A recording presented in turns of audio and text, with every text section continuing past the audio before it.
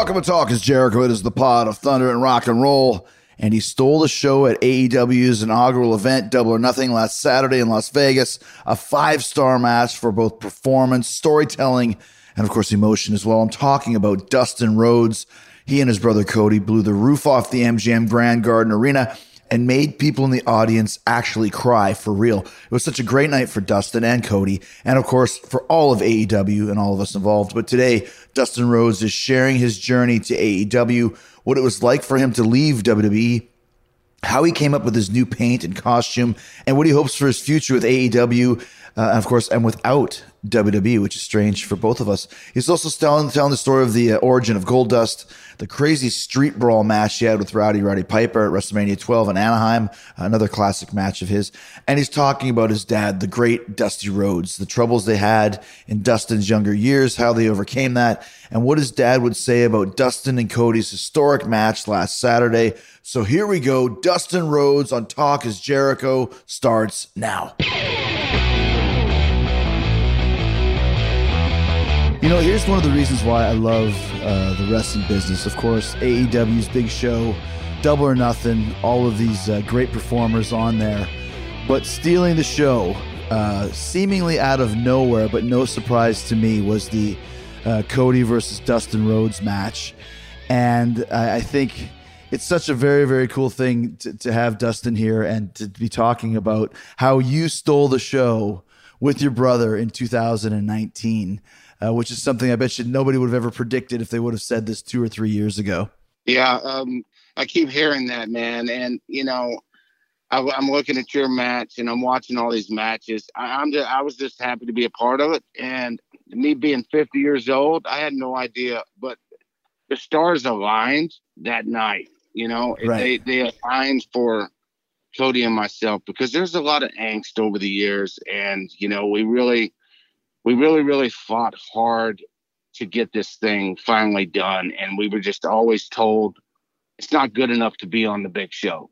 And, you know, to me, that was bullshit. It was, they were wrong. And I focused so hard on this that I probably over-focused because I was so nervous because I'd been out of the ring for about 8 months.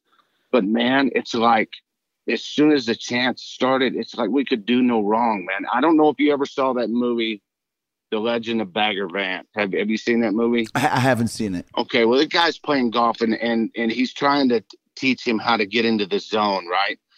And how to focus down the fairway and to not see the people. When they started chanting Dusty, this is the first time, I believe, probably in at least 10 years that I had felt this. Everybody in that arena, I could see them, but I couldn't see them. They all just kind of faded away, and I saw Cody, and I saw what needed to be done. I heard them, but I couldn't hear them. I was so focused and in the zone, and there was a few little things that I missed, but it didn't matter, man. It was everything clicked. It was there. It was awesome. They were there the whole time. I bled like a stuck pig, which it's been a while since I've done that, man. So it's like it was a little excessive, but it was still okay. It was perfect in every way for me. The probably the greatest moment I've ever had in my 31 years in the business. Now, you said so much there. I want to go back and touch on so many things, but there's a great cartoon that you posted on Instagram today. Dustin posted on his account of like you gigging and then the blood just filling up the entire frame to where you're actually like drowning in the blood from so much blood coming out. I mean, that was quite the gig job of all gig jobs for sure. Yeah, it was. I had the thumbs up in that little meme there, you know, like I'm okay. Yeah. And I know a lot of people were worried. I was worried. You know, you do it and you see it start streaming out and it's like, oh no, I went a little bit too deep. And then 10 minutes go by and you're like, now I'm starting to worry a little bit. And the whole ring is just red. I can't see. It's all in my eyes. I'm trying to wipe it out, but it just keeps shooting out to my heartbeat. It gets scary. But then after 15 minutes, I'm like, I'm going to be okay. It's going to be fun. It's going to be fine, you know? And it was just, you saw the fans' faces on the front row and in the arena. They're just like horrified butt into it, and they can't take their eyes off of it. And it was incredible, man. It was so incredible. I'm so happy, so glad to be a part of that. And I hope I did Cody proud, Well, and it adds so much drama to the match. And it's something that we kind of forget because in WWE there is no blood. And I think that it's pretty cool when you use that element of our business at the right time. Like there's so much drama involved with the blood coming out. And because we haven't seen it in such a long time, it's like you said, it's another thing where the stars just aligned into adding to the overall storytelling and drama of the match. Yes. And to me, I've always been told red on the head is green in the pocket. And I believe that to be true in an extent, to when it's used sparingly here and there. And it was just right in every way that night. And, it might have been a little excessive, but God dang, man, it added to that story.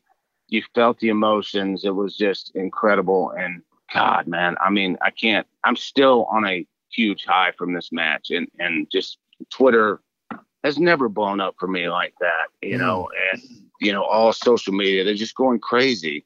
And to get the Dustin, you stole the show from the great legendary Chris Jericho means a lot to me. And I appreciate that very, very much.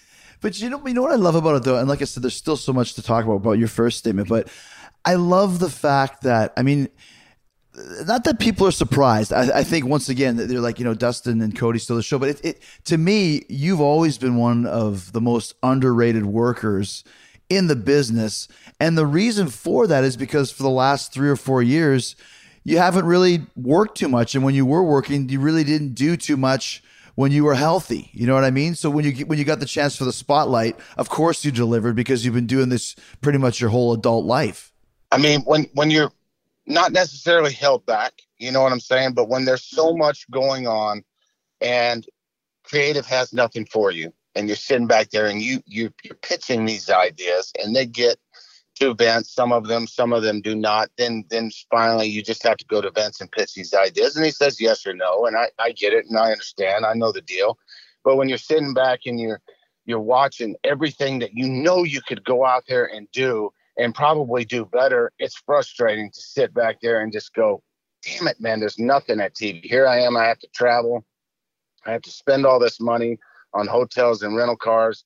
You got nothing for me. I love wrestling, man. It's in my blood. It's in our DNA. And it's just, I want to be, one of the best. I want to be remembered as one of the very best to ever walk away from the business. And I believe I've left a legacy that's pretty cool. And it's good. It's not as great as it could be, but, I don't feel bad about anything that I've done in the business. You know what I'm saying? So it's all been there for me. Everything that I have done. I believe that every single time that when I do go out there, I never let the fans down. I put on a good show, even if it's 3 minutes, if it's 20 minutes. I mean, you go out there and you work hard, and that's our work ethic. You give 110%. You don't half-ass shit. I don't half-ass stuff. Even when I'm in a damn bad mood and I don't feel like doing a certain something or what, you go out there and you perform because these people paid to see you and they paid for a show, and you give them that show. You entertain them the best you can.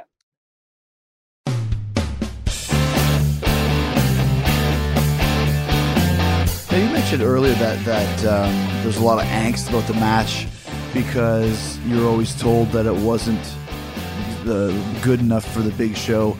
Tell us a little bit about that, because I know whether it was 2 years ago or 3 years ago, whatever it was, there was some talks or at least some desire for you and Cody to have this match even on WrestleMania, I believe is what it was when you guys were talking about it. Tell us kind of what happened and why that match was denied. Well, 2012, I think, was the first time that I pitched it. Or 2011, I can't remember. I had the shoulder surgeries, and I was the producer at this point and backstage and in the meetings. And, I pitched it in the meeting, and Vince just kind of scoffed at it, and then, you go on and you pitch it again the next year and the next. There's a big age difference in Cody and myself. There's 17 years. So there's not a lot that him and I have in common. I was there for him in his high school wrestling days and, when he was growing up a little bit. And I always look at it like this. When he was a baby, I put him on my shoulder, when mom was busy in the kitchen or something, to burp him, and for that split second, that moment right there, I was his protector. So I always felt like, I am his big brother. I want to protect him. But Cody looked at me a little differently. He saw, I don't know exactly what, which caused a little rift between him and I. It could have been me falling out with my father for a short time and not being there and just doing what I needed to do to get my head clear. Maybe he didn't see that, but we weren't as close growing up as we should have been. And that's the number one thing that I want, is to be as close to my brother now more than ever after this, because I told him I would come in here and I would do this. And he had some concerns because him and I had our little problems sometimes in the past when we were tagging.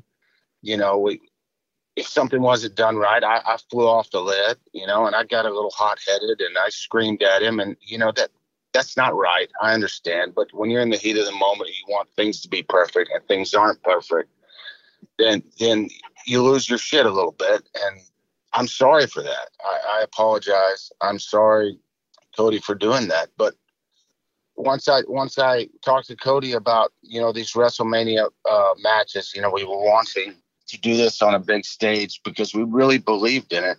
And we kept getting told no, man. We kept getting told no, it's not big enough. And I had that said to me more times than I want to hear, man. I mean, I think it's wrong. I think definitely you can go out there on that big show, especially, I mean, you look at the 7-hour show that they put on. It's just, I watched this past year, and I was part of the year before that, and it's just, man, why not? Why couldn't it be in here? There's no reason why. If you just got behind a story and you pushed it just a little bit, the interest would be there. And I think that over the years, us being told no, that finally it came to head that the people were ready for it. Because our first match, we weren't given the WrestleMania, we were given Fastlane, the first year pay-per-view. And it's like, it was horrible. Neither one of us liked it, but it was my fault because I chose a certain direction to go in that match. And we went in that direction, and it just did not click. It wasn't special. It wasn't, I think we were both like upset because it was not WrestleMania, man. And here we are stuck on Fastlane, which sucked. And we weren't anywhere close to the main event. It was just like no story behind it. Put them out there, let brother do brother, and see where it lays. And it was horrible. So years go by, and you tell this story in this interview with me at the ranch, and then you tell Cody's interview, and those two, at 8 minutes of promo, built this whole story for us, which was amazing. The people were ready for it. So like I said, the stars aligned for it. And we went out there, and they were so into every single thing. It couldn't have been more perfect. You know what I'm saying? Well, yeah. And that's the thing. The fact that you used those, the whole angle was pretty much just pre-built. You mentioned 2 brief vignettes on social media, no television, no nationwide television, no intricate weighed down promos or attacks. The story was there.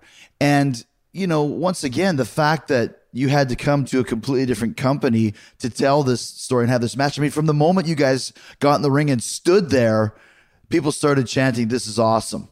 You didn't even do anything. I know. We probably couldn't have touched for 10 minutes, and they were still, that, it's one of those to where you could look at somebody and jump at somebody and they'd pop. It was one of those instances where anything we did in there, they're going to get behind.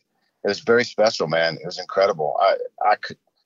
I'm still amazed by it, that because I wasn't sure what kind of reaction I would get in a new arena with a new crowd that has been watching all these wonderful kids, man, that aren't part of the big system and doing their things, and they're just so behind them. I was wondering, okay, how are they going to treat me, a 50-year-old guy coming in here trying to take some spotlight from the kids that are very deserving, and they should be in this spot. And I was overwhelmed. I mean, I was standing there watching Cody destroy Triple H's throne, watching from the tunnel. My nerves are shot, man. I'm trying to stretch out as much as possible, getting ready, and they're popping at everything. So my music hit, and I walked out, man, and they popped, and I was like, oh, thank God, you know?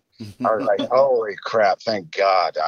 And I did my thing, man, and it couldn't have been like any more perfect for me. No, it was because like I said, man. I mean, when I think of your career, there's a lot of great matches. I mean, it's always the classic Piper versus Goldust at WrestleMania, which wasn't a wrestling match per se, but as a spectacle was, whatever a 5-star performance is, that was that. But for you to have what could possibly be your best match ever on one of the most important shows in history, as probably the oldest guy on the show, I mean, that's something that doesn't happen very often, if ever at all. I agree. And, like over the years, the Backlot Brawl WrestleMania 12 kind of set the standard for me. And that was like a heart that set the Goldust off on its trailblazing path. And then, we get to the Shield and Cody and I, which was another tremendously special moment with Dad ringside and Dean Ambrose out there and us doing our thing, man. And it was loud. It was electric. And then we followed it up with the pay-per-view, or on Raw and winning the titles. And it couldn't have been more special. And then you fast forward to this, and this tops it all for me. I had three really special moments in the business, and that was the Sting Squadron and Dangerous Alliance War Games. That was the WrestleMania 12 Backlot Brawl, and the Shield and Cody and myself. And now this. So that like just topped it all for me. And to do it at 50 was pretty special, man. I'm like, damn, I still got it. And they say that a lot, but it's like I never lost it. You just haven't had that chance to show it. Right. And it's pretty cool, When you first started doing the thing with Cody, when you were trying to, like you mentioned, 2012, I mean, Dusty was still alive. What did he think about brother versus brother, or in his case, son versus son? Yeah, I heard a lot from a few in the back that they didn't like it, that it'll never work, and things like that. And I'm thinking to myself, I've watched Owen and Brett, I've watched the Hardy Boys, and I've seen that it can work if you put a little bit behind it and you give it some substance, and it organically grows, because it is a brother versus brother. It is blood versus blood, and it does attract in a lot of arenas. And Dad never really said anything. He didn't he wasn't against it. He wasn't necessarily for it. Dad was more reserved in his thoughts of this, and he got behind whatever his sons wanted to do.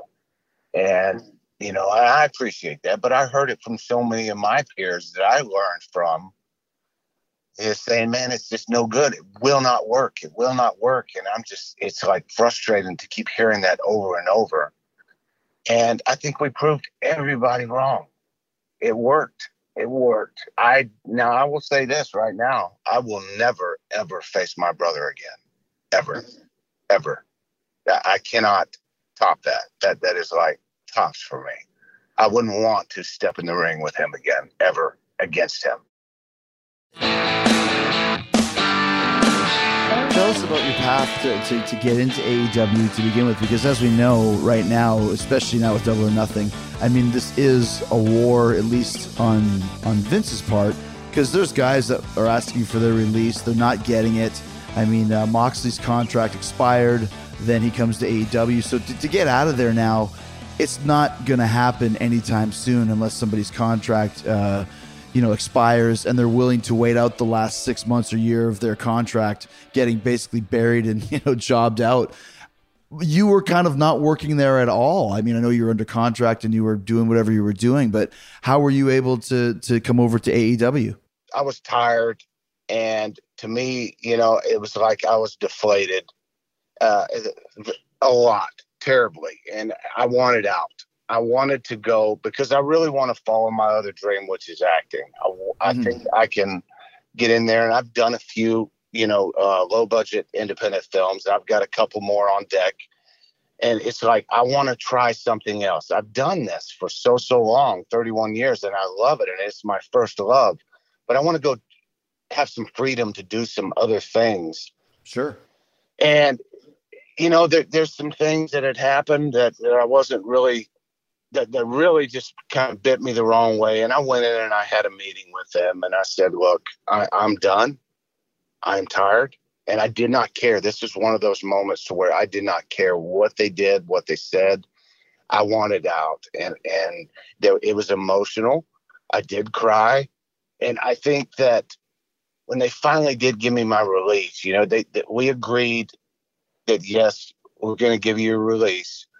And we'll give you, we will pay you up till your injury's done. Because I just came off those double knee surgeries. And then we'll give you the 90 days and we'll pay you through that. And I'm like, okay, that's fine. No problem.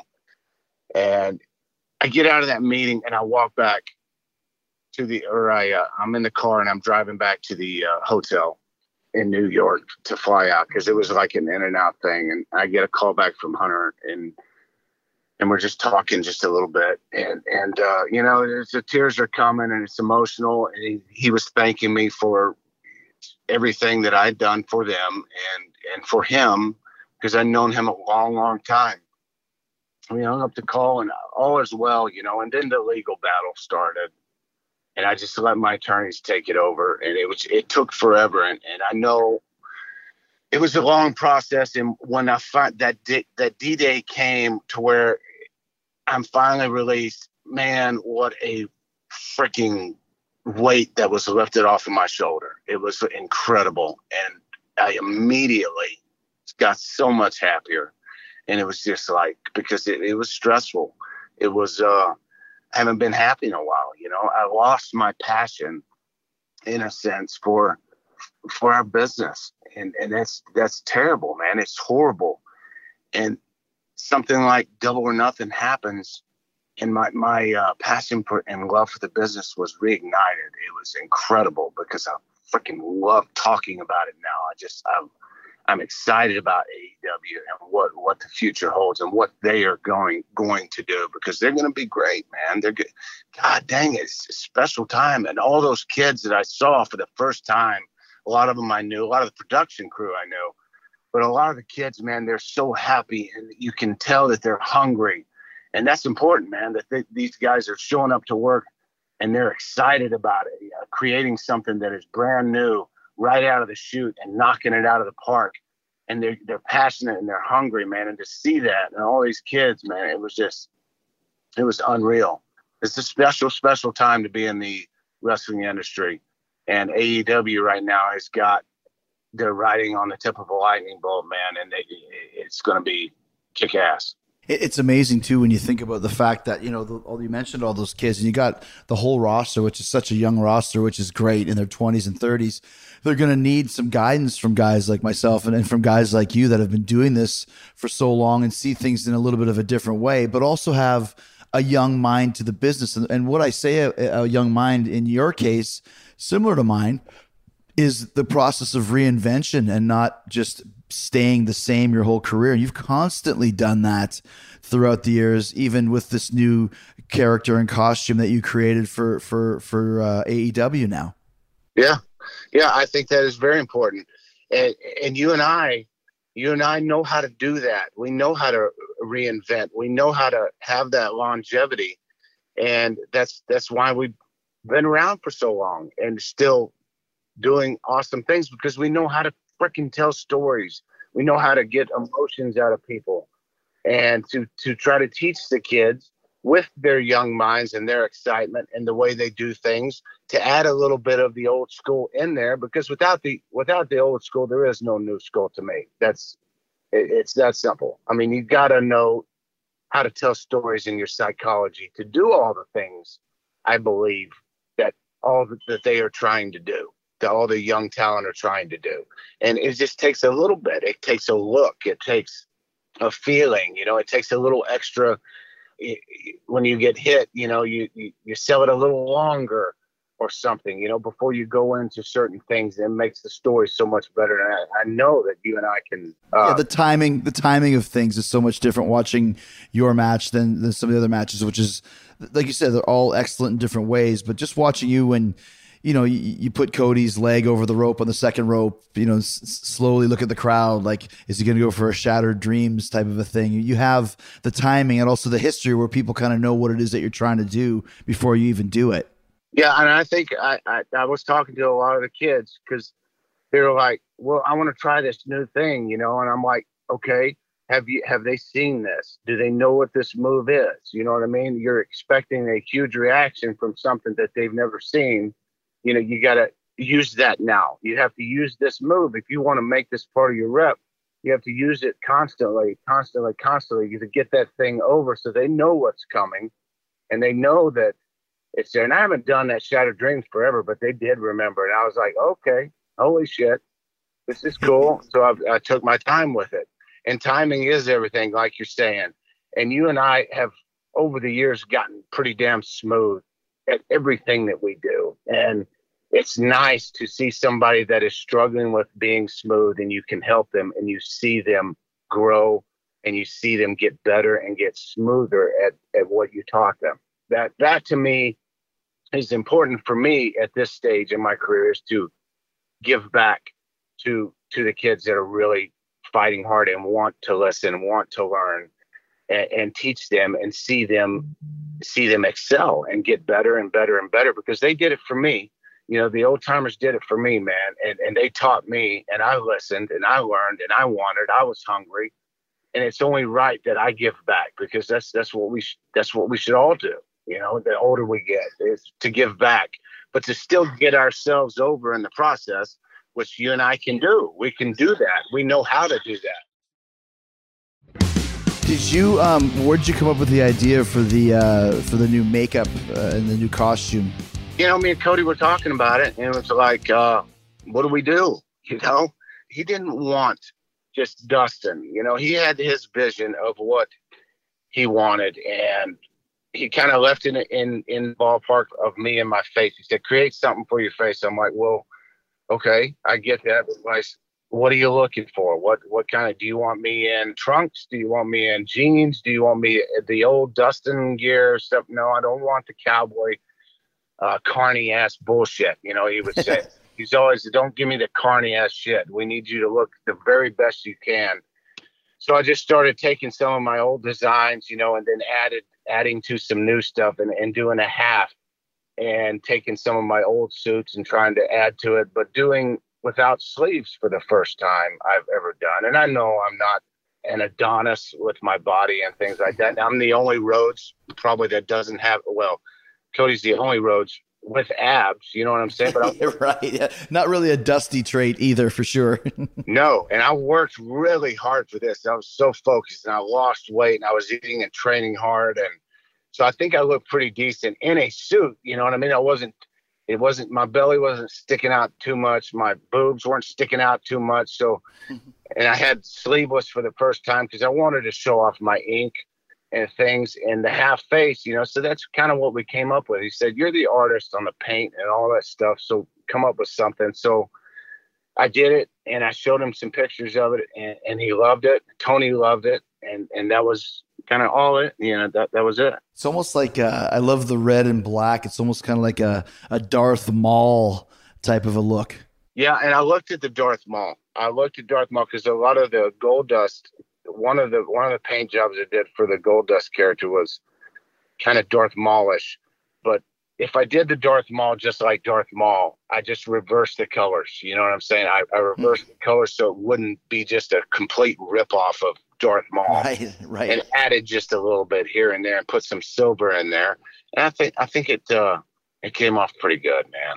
You know, I'll tell you this: as soon as you did that first promo and they had shirts available, I called Ryan over at Pro Wrestling Tees, and I was like, "Can you send me one of those new Dustin shirts, please?" And he sent me one. I think it looks so cool with the image on that black. Oh, thank you, buddy. When you're talking about acting, just kind of a brief, I couldn't not talk to you and not have a little bit about the actual Goldust character, because you mentioned how you loved acting. I think you played that character so well. And it's funny because when people think about, long-term WWE gimmicks that are the classics, Undertaker comes to mind and Kane comes to mind. And you had a couple, trips in and out of the WWE, but I'd have to say at this point in time, Goldust is one of the best gimmicks that was ever created in the WWE, just from a longevity standpoint, if nothing else. Right. So I guess my question is, how did that come about to you? Was that your idea? Was that Vince's idea? Because at the time, people forget just how controversial the original Goldust was. Well, I think I'd just gotten let go from WCW, and I'm sitting at the house wondering, what's going to happen, because I am pretty young at this point. And, I get the phone call from Vince and Bruce Pritchard. They're both on the line. They got me on speaker, and they start saying, we want to bring you up maybe and do this character. And they start explaining the character Goldust to me, and it being androgynous. Now, I don't know what that word means. I had no clue what that word meant. I'm agreeing. Yes, sir. Yes, sir. Yeah, man, let's do this. Cause I was hungry and ready to do something new. I kind of wanted to step out of my dad's shoes a little bit and create something on my own. And, we've made all the plans to get up there the following week for the meetings and with all the big ups. And I hung up the phone and I immediately ran to the dictionary and I looked up androgynous, and I'm like, what the hell? My jaw dropped. And Terry was upstairs, and I walked up and I said, Vince wants me to do this. And I showed her the word, and she said, awesome. And she just went about her day doing her stuff. And I'm just like, okay, I'm the Natural is a cowboy, from Texas. And so I went up there anyways and had the meeting and sat down with the music. We came up with the look. I loved the paint, and he wanted more like a Adrian Street kind of makeup on the face. And I said, man, I really would like to do paint, because I've always admired Sting's makeup and his paint and the way he did things, and the Muda and Kabuki. And I love that. And it's just like, so we agreed to it. So we got this look. They made a suit. I flew back up again. Everybody's sitting around Vince's big round table, man. And I walk in this garb and this get up, and they're just like, oh, God dang, that is money. And they're just like, they're making you feel good. They're all making you feel good. So we were off to the races. And Vince, he pulled me to the side several times. He's like, you're going to get a lot of dislikes and a lot of flack from the boys, from the fans, from the crowds. You ever have a problem, you give me a call, night or day, it does not matter. So, I did more than one occasion, but for the first 6 months of the Goldust character. So I'd been a babyface, and now I got to be a heel and learn a character. And I really have no idea how to do either of these things. And I didn't want to be androgynous. Okay. So wearing a wig to the ring was enough for me at this point. So I'm doing everything that I know how, and they put me in there with the likes of Bob Holly and stuff like that. And they're trying to teach me a little bit on what to do, but I'm getting no crowd reactions whatsoever, not what I need. And it boils down to, we get to Madison Square Garden, and I'll never forget it. And Vince is there. This is when he would still go to some of the live events, because he's like one of the boys, and he's at the curtain, and you could joke around with him and have fun with him, and he was happy all the damn time. Yeah. I remember those days. And he's standing at the curtain, and I have an IC title match. I was their champion and went out with Savio Vega. And Savio, before that, a month before that, we started working, and he was like, really trying to talk me into doing some of this over the top stuff. And I just did not want to do it. And finally he talks me into do it. But I'm thinking to myself, well, Vince is going to do one or two things. He's going to fire me, or I'm going to get fined. And, it's like, but he talked me into it. So I'm like, okay, so we have this spot for the first time now, for the very first time. And in New York City, it was predominantly Puerto Rican. And here's Savio Vega from Puerto Rico. And we go out there and we lock up. And he says, I want you to go behind me and rub up and down my chest, down my body, and then I'm going to push away from you, turn around, look at you, and you just scurry out of the ring. So I'm like, okay, fine. So we lock up. I go behind him. I do the thing. He pushes off. He turns around and looks at me. He chases me. I run out of the ring. The place erupted for the first time in my Goldust career. It was deafening, man. I was like, holy shit. And I was like, damn, that was pretty easy. And I'm looking at Savio, and I'm still outside the ring walking around. I'm just screaming and yelling at people and whatever. And I roll back in, and I lock up with him again, and he's laughing. And I'm like, what the hell is so funny, man? And I'm just like, we're talking. And he takes me back to the corner. He said, okay, we're going to do something again. He said, turn around and rub your ass into my midsection and just act all sexual. So I did that. He pushed me off, and he chased me again, and they erupted again, man. And I was just like, there's a little bitty, two little things like that set them off. And we end up having just such a huge, great, better match than what we would have had if I would not have tried something and stepped out of my little comfort zone and did something new. And I did that, and it was like surprising. We tear up the house, man. I mean, we have a hell of a match, and I get to the back, and I wasn't used to my vinyl suits yet. So I'm unzipping, I'm laying on my back on the ground, blowed up sky high, and Vince kneels over and he goes, oh, holy shit, that was great. God damn it, Dustin. Hey man, you wanna go back out there and get some meat? We'll bring it back. We'll sell this son of a bitch out next month. And I'm just like, okay. So I zip up and I walk out there, and I walk behind Savio and give him a nut shot, man, and hit him over the head with a belt and walk in. Next month we sell it out. You know, it was just like, it was unreal. But that's how Vince was back then, man. He was so excited about things, and he was in your face, man. It was like, he was helpful. You could approach him, you know, he's approachable because he was there constantly. And it was just, that kind of set off the Goldust character, man. And then we ran for it as long as we could. And it was a hated ass character for a time. It's interesting what you said, as like I mentioned, I remember those times where Vince would really be on you and really giving, you know, I think when people think about Vince now, and obviously he's still Vince McMahon, that never changes as far as his mindset and his brains and his genius. But when he was super involved and super engaged, there would always be little ideas coming back and forth from him where you'd be like, where are you coming up with this stuff? Okay, I'll give it a try. And you would give it a try, and it would just be this amazing moment. He had great ideas and feedback, and was always kind of out and about amongst the boys giving it for that time frame. Many times he would say something to me, and just like you said, man, like, where did you come up with that? But I would do it, and it would work, and I'd be like, holy shit. Okay, I would have never thought that in a million years. So in that aspect, man, he's genius. But like when I first started doing my movie set promos, he was hands-on with it, man. And he was like, your voice is not low enough. It is slow down, because I'm doing teleprompter reads, and he's like trying to get it really perfect. And he worked on different voices and different mannerisms and things. And he really helped me through that for the first little bit in my promos, and it worked. And then I started doing them, and, you know, they brought in the Russos with a sick ass mind and writing all this crazy, just really sick stuff. And I was pulling them out, and I was making them sound so overly sexual and just really crazy like. And I'm like, holy shit, this is awesome, man. It's really, and the people are eating it up. And, you know, it's just from Vince and his creations and what he has a vision for and what he sees that you can do. And he starts working with it and stays behind you.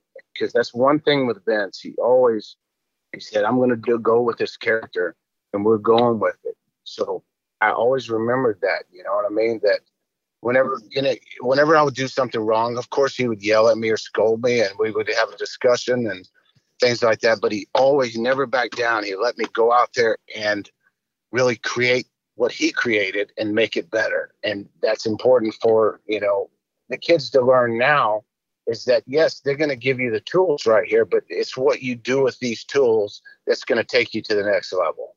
And whether you step out of your comfort zone like I did, and you create some magic on your own, that's what's going to set you apart. Because a lot of a lot of the guys right now, and I wrote a little thing on Twitter yesterday because it stuck with me, what Tony Khan said about promos not being scripted, is they give you a script and you're reading it and you say you're Kane, right? And you're reading this script. Well, this isn't the way Kane would read this, but if you're just reading it straight off the script that this writer wrote you and you have no substance, you're not giving me anything extra, it's bland. It's the shits. You have to make your promos your bitch. You have to make them your own, your character. What would your character do? Would you say this shit? No. Tear up that shit, throw it down, take 3 points out of it, and make it your own. And just kind of let it organically grow into something, man. You got to not be scared. You got to not be afraid to step out of that circle. And I don't keep saying that, but I think it's important that they step out of their comfort zone, man, to get something over. Because if they stay in there where it's just like, yeah, I'm just going to stay right here, this is good enough. Bullshit. Let's make an impact. Let's do something different. Step out. Well, and you have the option to do that now in AEW, whereas, I mean, when you first started doing the Goldust character in the WWE, there wasn't writers giving you scripts to play this character. It would be a couple tips from Vince or whoever's producing the segment, and the rest is pretty much up to you. Exactly. Yeah, give me some stuff to say, and I have a movie quote, right? So I do this movie quote in a sexual way, and then everything else just kind of falls in place, and you start talking about who you're working because it's with that movie quote, you know, so everything meant something, but they give me a script, you know, and I would look at, okay, what 3 points do I need to hit? And I would hit those in order, but really make them the Goldusty character, you know, what I would say and how I would get there. So it's just like telling a story. It's like a movie. You tell a story with it, and that is a lost art. I mean, I think it's a big part of what kids need to learn, man. Promos are everything. They want to feel. They want emotion. They want to be engaged. And here's another thing about Vince with lately, like the last couple years in WWE was he doesn't want you to go over a minute and 20 seconds. I'm like, give me 2 minutes. You know, you got to keep them engaged, Dustin. Well, I can keep them engaged. I'm not a goddamn greenhorn. Let me have my 2 minutes. I will keep them engaged. And they fought with that, man, like crazy. I said, go back and tell Vince I want 2 minutes. And they were like, oh, no, man, he's not going to like this. But they were just scared to do anything wrong. Anything. If it's entertaining, Vince is going to be happy. You know, if you can engage the crowd for 2 minutes, great. He's going to be happy with it as long as you do what he wants a little bit and get there your own way. It's great. The point being, it shouldn't be a time thing, you know, whether it's 2 minutes or a minute or 30 seconds or, you know, it should be how much time do you need to get this point across? And like you said, let the guys who've had the 25 years experience, 30 years experience do that, because this is what you know how to do. I hated that too. Like, oh, we need only 2 minutes. Well, this is 2 minutes and 35 seconds. Can you make it 2 minutes? It's like, I always remember Bullet Bob Armstrong when I was in Smoky Mountain Wrestling, did this promo, finished it, and people were saying, that's so great. And he's like, yep, no need to do a second take. That's as good as it gets. Doesn't get any better than that. So why do I have to redo it to cut 30 seconds off? I'm Chris Jericho. I can't have 30 extra seconds on Raw to get this point across and sell tickets? Exactly, man. You know? That's like really frustrating when you nail one and it might be 40 seconds longer than what was allowed it, and they're like, we need you to do another one, need you to cut it down. It sucks. That's just, it's not the same, man. You nail one, you need to walk away, right? Exactly. And know that you've got all the stuff in there that you have to do, which, you know, to sell the tickets, which is what a good promo is all about. Let me ask you this: when you've been in and out of the WWE 3 or 4 times at this point, but the last few years it's been mostly working for WWE, mostly working for Vince. It was really strange for me to be at All In and be in the MGM Grand, which I'm not sure if I've ever worked there with WWE, but we've worked Vegas many times. But to be in a big arena and to see it's AEW and not WWE, it felt a little bit weird to know that I wasn't working for Vince anymore in the States on this high level. How did it feel for you to not be working there anymore? Was it weird for you to leave WWE? It was pretty surreal, man, because I walked in the night before and they were doing some rehearsals of some stuff and set, you know, still getting the set ready. And I'm looking at everything. I'm looking at the railings and the ring and the entrances and the big mat right there. It says AEW. And I'm looking at it and I'm like, holy shit, here I am.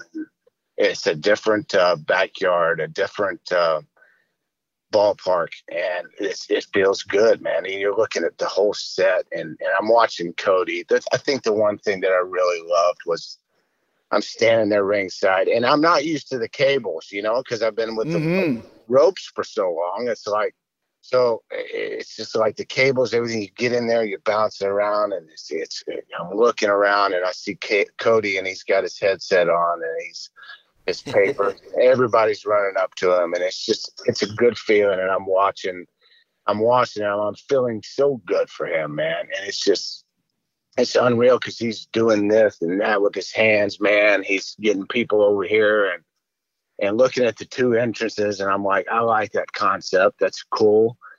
And just from everything, the whole look to everything, it was surreal. It was weird feeling, but it was also like, wow, this is cool. I'm glad I'm here. You mentioned emotion, and at the end of your match, which we didn't talk about before, with the promo with Cody asking to be his tag team partner, and I don't need a friend, I don't need an ally, I need my older brother. I mean, that tore the house down. Like I said, whatever a 5-star match is or isn't, that was a 5-star performance and match because the emotion was so huge. People are legitimately crying in the crowd. Yeah, that's something special. It was, man. It was top notch. I mean, from start to finish. And the emotions, gosh, dang it, man. I mean, I still get chills. It's still so real to me right now. It's like I was squalling. I cried the next day. I cried that night. But I cried in my inside the ropes with Kenny Mac, just because I was still there. I was still in it. And, you look around and you see people crying. It's like, and everybody is on their feet. And it's like, holy shit, the whole building is chanting this, chanting that, chanting this, chanting that. And then he lays out that promo, man. And it's like the hug, once he got that hug, man, it's like so real. And he started bawling. He'll tell you he wasn't, but I felt his body, man. I know his body. And he was bawling. I'm bawling. We're hugging each other.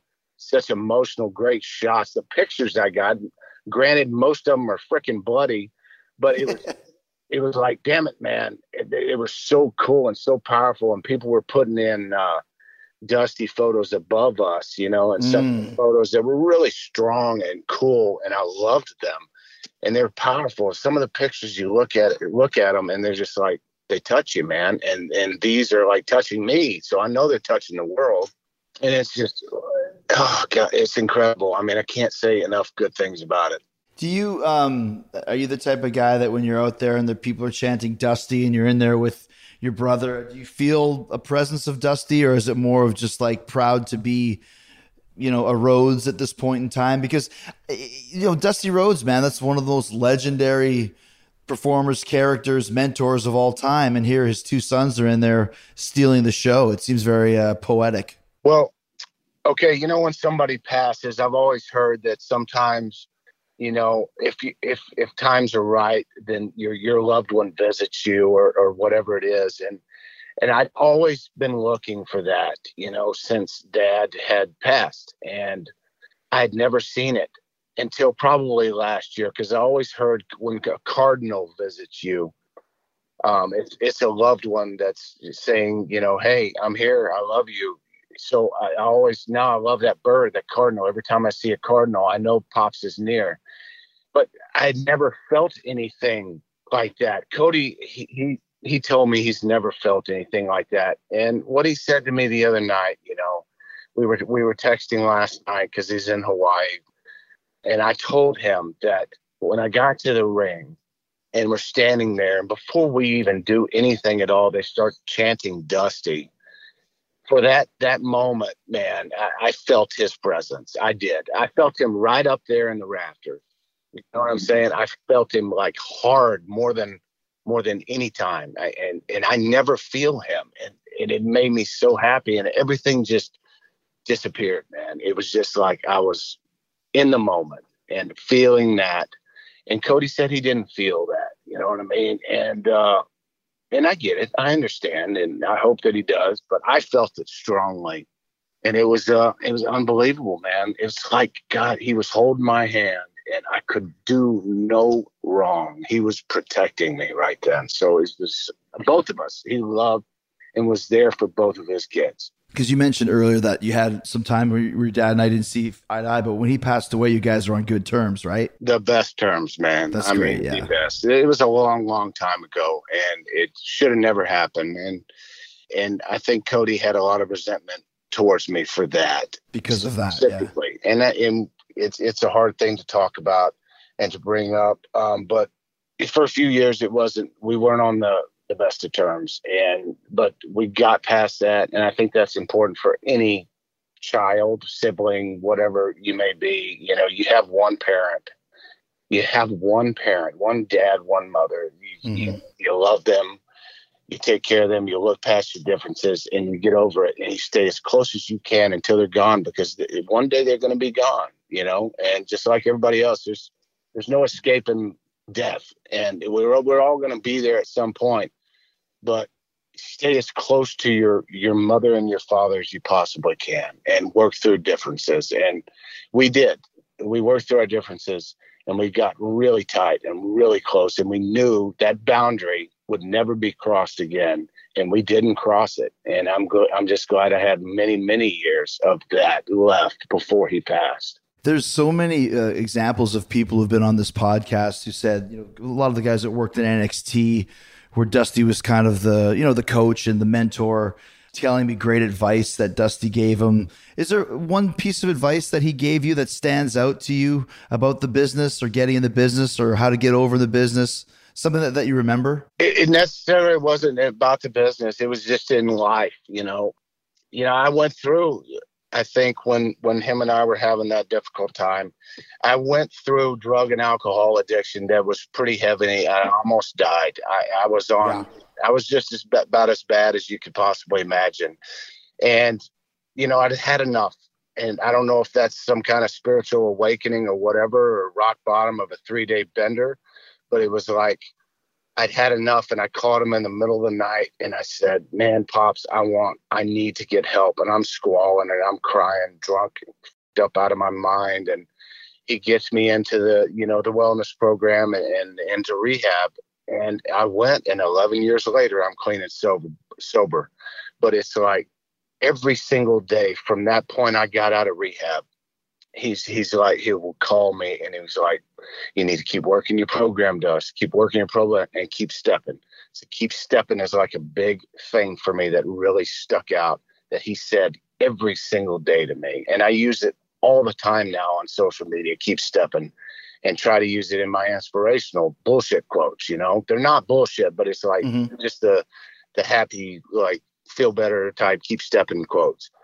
And that's the one thing that really stuck with me. And we could be at dinner, we could be sitting watching an old Western movie or a baseball game. And man, are you stepping today? You keep stepping. And I was always in his mind. He loved his children, all of us, very, very much.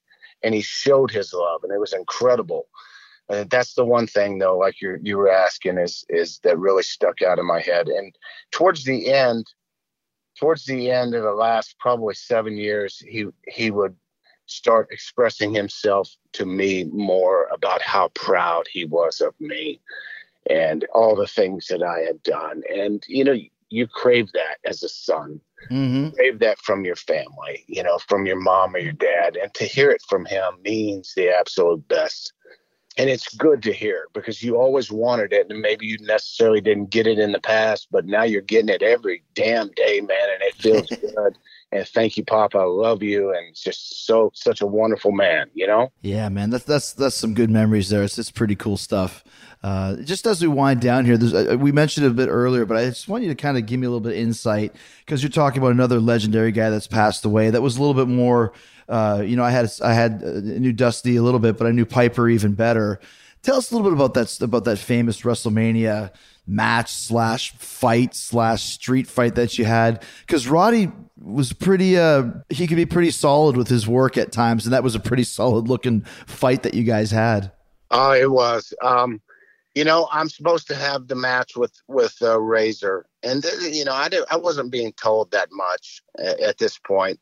Just to go out there and do my thing. I was supposed to have a match with Razor for a Miami Street fight via satellite from WrestleMania in the Anaheim, California. So that didn't happen. So they put Roddy in there, and we started this little angle. And then at TV, Vince came up to me and said, "I need you on a flight with me, Roddy, and Bruce Pritchard tomorrow morning. We're going to LA." And that's all he said. And I'm like, okay, no problem.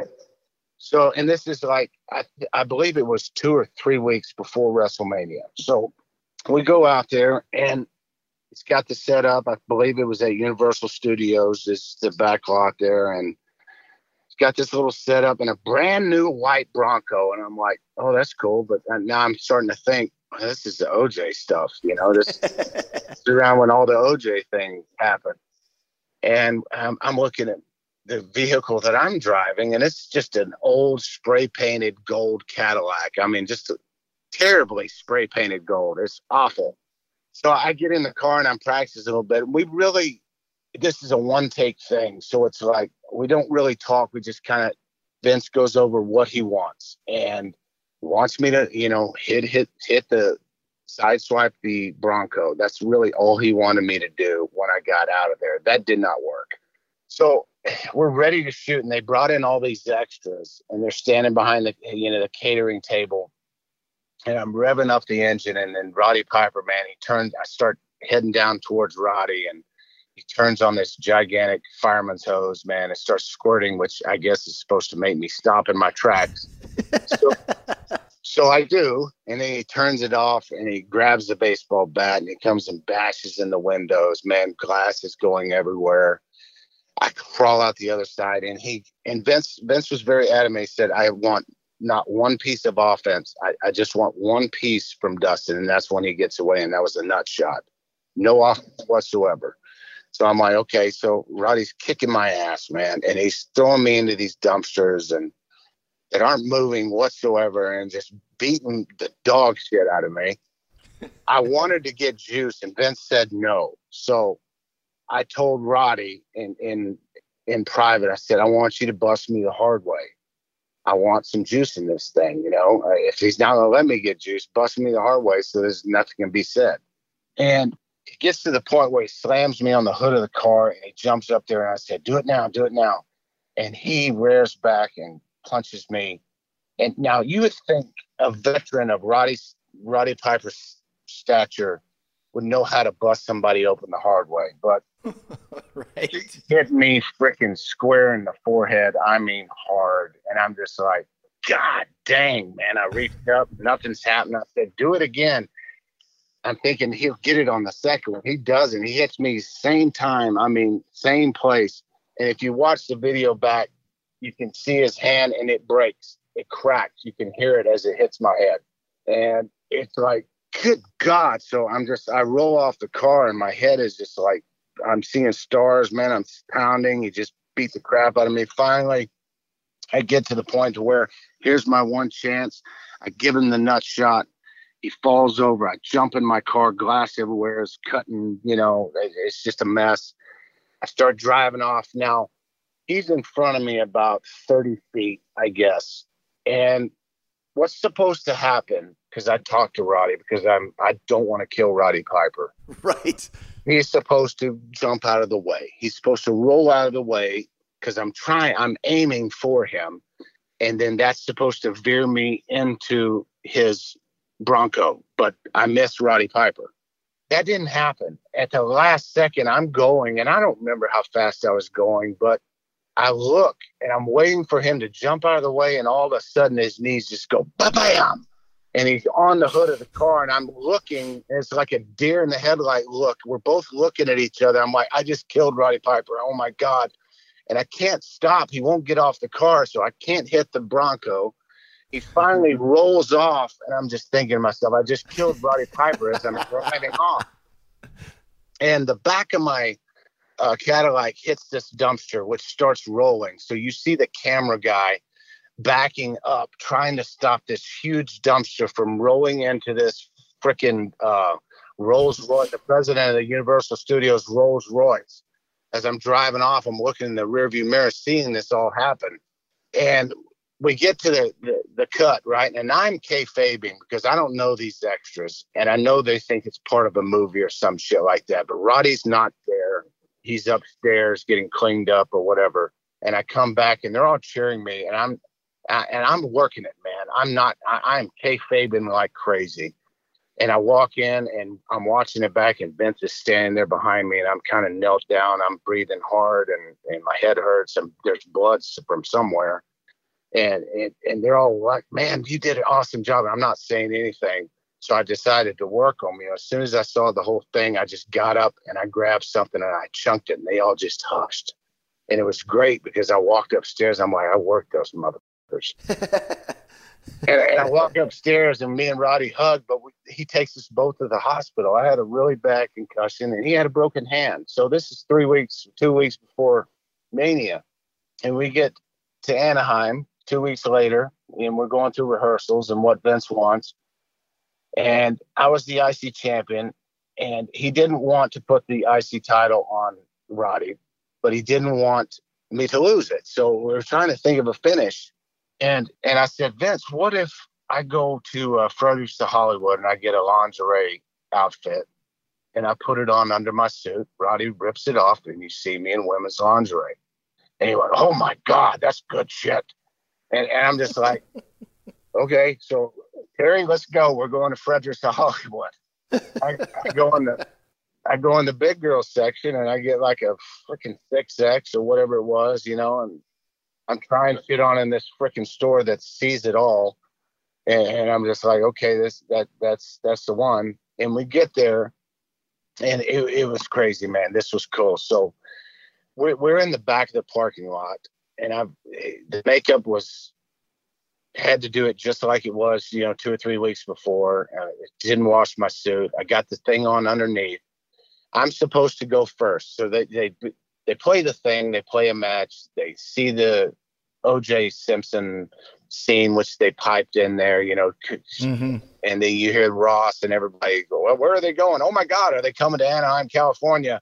Jesus, they're coming to WrestleMania, and you go into the next match, and then it's our turn, and I forget who was out there with us, said, okay, go. And Roddy was supposed to give me a 3-second head start. So I bust through the barricade, and I go down the ramp, how it curls around.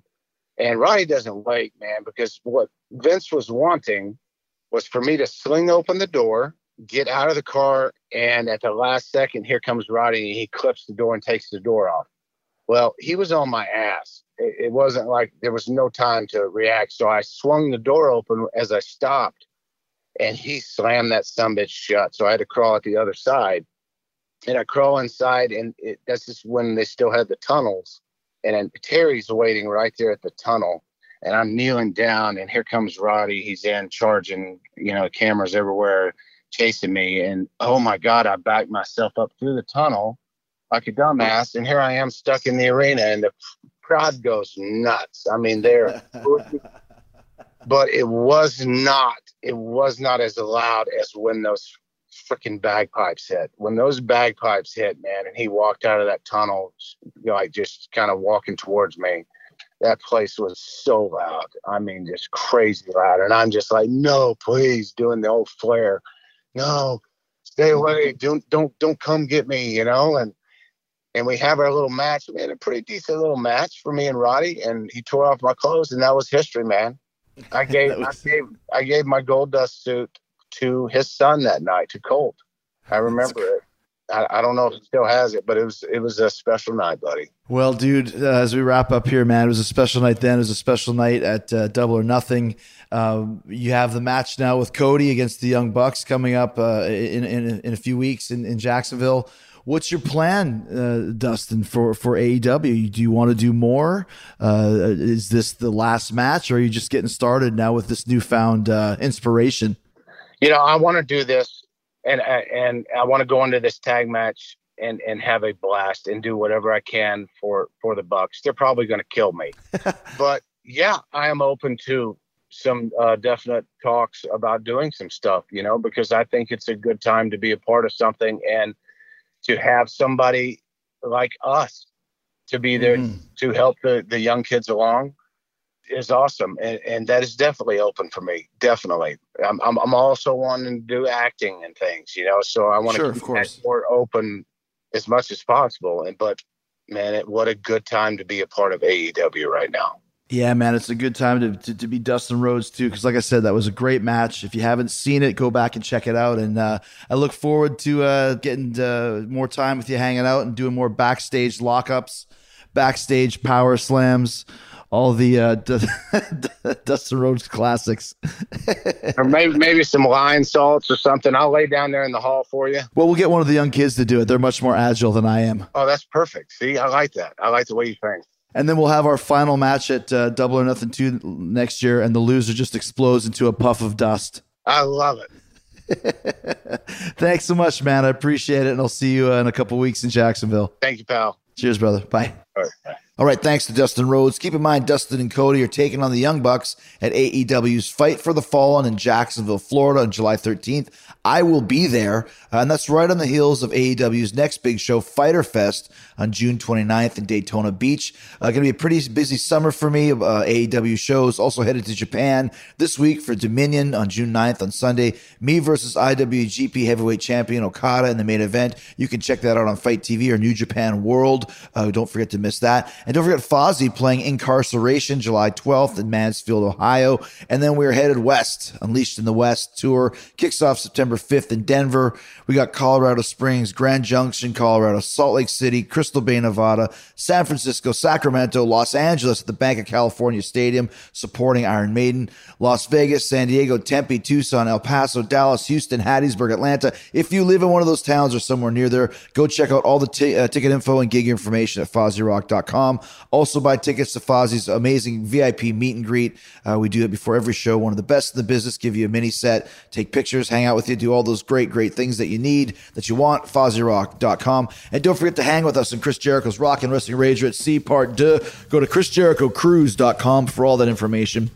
We are 87% sold out. Come join me, AEW, Ric Flair, Fozzy, so many great Hall of Famers, live podcasts, paranormal experiences, great rock and roll bands, comedians, all across the board. Go to ChrisJerichoCruise.com and go get your cabin. Now, like I said, we are nearing sellout. 87% sold out. We don't go until January 2020. So if you want to join us, go check out ChrisJerichoCruise.com and book your cabin now. All right, coming up on Friday, a look at one of the biggest conspiracies in American history, conspiracy theories, depending what side of the fence you're on. Talking about the assassination of President John F. Kennedy.